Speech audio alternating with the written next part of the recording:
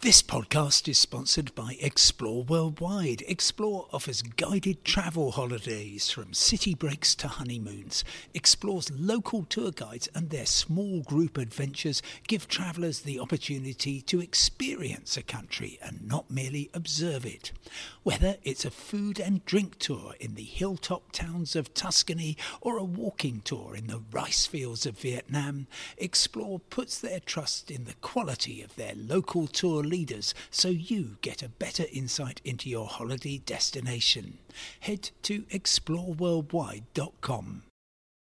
Hello, it's Monday the 11th of October and thanks for joining me, Simon Calder, for the latest on travel and destinations from the Green List and the travel desk of The Independent. Today, Red List changes have taken effect. The highlights.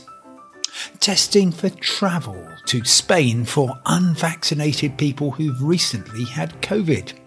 And Ryanair's 6-month passport rule for British travellers to the EU. It's made up and unenforceable. Of course, this podcast is completely free, as is my weekly travel email. Do sign up at independent.co.uk/newsletters. If you happen to be asleep at 4 a.m. British time on Monday the 11th of October, then you would have missed the change that took place, which meant that arrivals from 47 of the 54 Red List countries have been moved to the Rest of the World list, effectively the Amber List, from which people who have been fully vaccinated and those jabs are recognised by the UK need not go into hotel quarantine or self-isolation at home. All they need is to have a test on the day they arrive or one of the 2 following days. At the moment, that's a PCR test. Soon it will be a lateral flow test. We don't know when. An awful lot of wonderful countries have now effectively opened up. South Africa, Brazil and many other South American countries, although the 7 that remain are all in Latin America. Mexico and Cuba are all now regarded as sufficiently low risk, and a number of African countries as well, including, I'm delighted to say, Tunisia, which I think deserves your attention this winter. And looking east, Thailand and Indonesia are also on the OK to go list, and the Foreign Office has generally changed its advice to correlate with what the Department for Transport, who decides the Red List, has to say. We've got another review that will be coming up in 18 days from now on or around the 28th of October, and I would not be surprised if suddenly ministers on that day find that they don't need to have any kind of red list at all. We shall see. Certainly Ireland and Germany have none. It's seen a great surge in bookings for a lot of countries, particularly for winter trips, although of course travel is not restriction free, and whatever the UK says, many of the countries that are now regarded as okay to travel don't want the likes of me or even you right now. One country that is happy to welcome you is Spain, but there's a problem for unvaccinated travellers.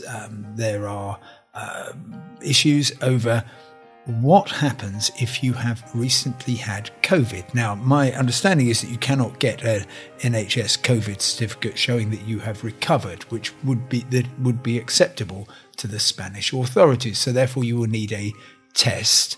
A number of people think you need a PCR test for travel to Spain. Now, it is absolutely the gold standard. The Royal College of Pathologists, who I've been consulting, say PCR tests can detect very tiny amounts of RNA.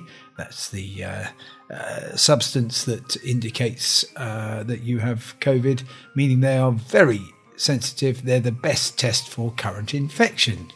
Now, if you've had COVID, you actually want a test that's not very good, if you see what I mean. And therefore, you can't take lateral flow. That is ruled out by the Spanish for British holidaymakers going to Spain. But you can take something called a LAMP test. Now, These are more accurate than lateral flow tests, but they're still not as sensitive as PCR tests. And certainly the anecdotal evidence I've heard is that you are unlikely to get a false positive result on a lab test. They also have the advantage of being faster generally, result in a couple of hours. Usually it's a lot longer for PCRs. Of course, I shall be watching all the way to see if Spain may possibly downgrade its testing requirements. But at the moment, you will need a test if you haven't been fully vaccinated. If you are travelling to Spain or anywhere else in the EU, then you're going to need a valid passport if you're a British traveller. And that raises the question, what counts as valid? Well, there are two simple criteria that your passport has to meet. It has to have been issued in the past 10 years. Some British passports are valid actually for 10 years and 9 months. And it has to be valid for 3 months after you leave your European Union country, which will probably be the same day as you arrive in the UK. Ryanair, for reasons best known to it, well, certainly not known to me because I've been talking to them about this all year, say, no, you need 6 months from the day you intend to travel to Europe. This isn't true, and I keep reminding them it isn't true, and I keep saying if you are denying boarding to people because of this condition, you will need to compensate them, and that will be very expensive, and you will also have upset them. So just to let you know what the situation is, even though Ryanair has this in its terms and conditions, and you need to tick the box in order to check in online, the fact of them saying this does not make it a legal, does not give it any legal status. Effectively, it is an unfair and unenforceable term, and therefore in the courts they would simply look at it and say, well, you made this up. It doesn't bear any resemblance to anything that's been imposed by Europe, so therefore people are it is reasonable for people to ignore that. So if that has happened to you, then I suggest you contact Ryanair and say that they owe you quite a lot of money, and would they like to confirm that they are going to pay you that, and if they don't, then try a solicitor. It's very, very messy and completely unnecessary. I have warned them since the time of the end of the Brexit transition phase, when actually nobody was allowed to travel really, but I did say, this is going to be important. Please can you make sure that you adhere to the European law? And they have apparently chosen to come up with their own version. Anyway, that's all for now. Thank you for listening. Remember, you can get all the news you need 24 hours a day at independent.co.uk, and do follow that up with /newsletters to subscribe to my weekly travel email, free every Friday morning. For now, goodbye, stay safe, and I will talk to you tomorrow.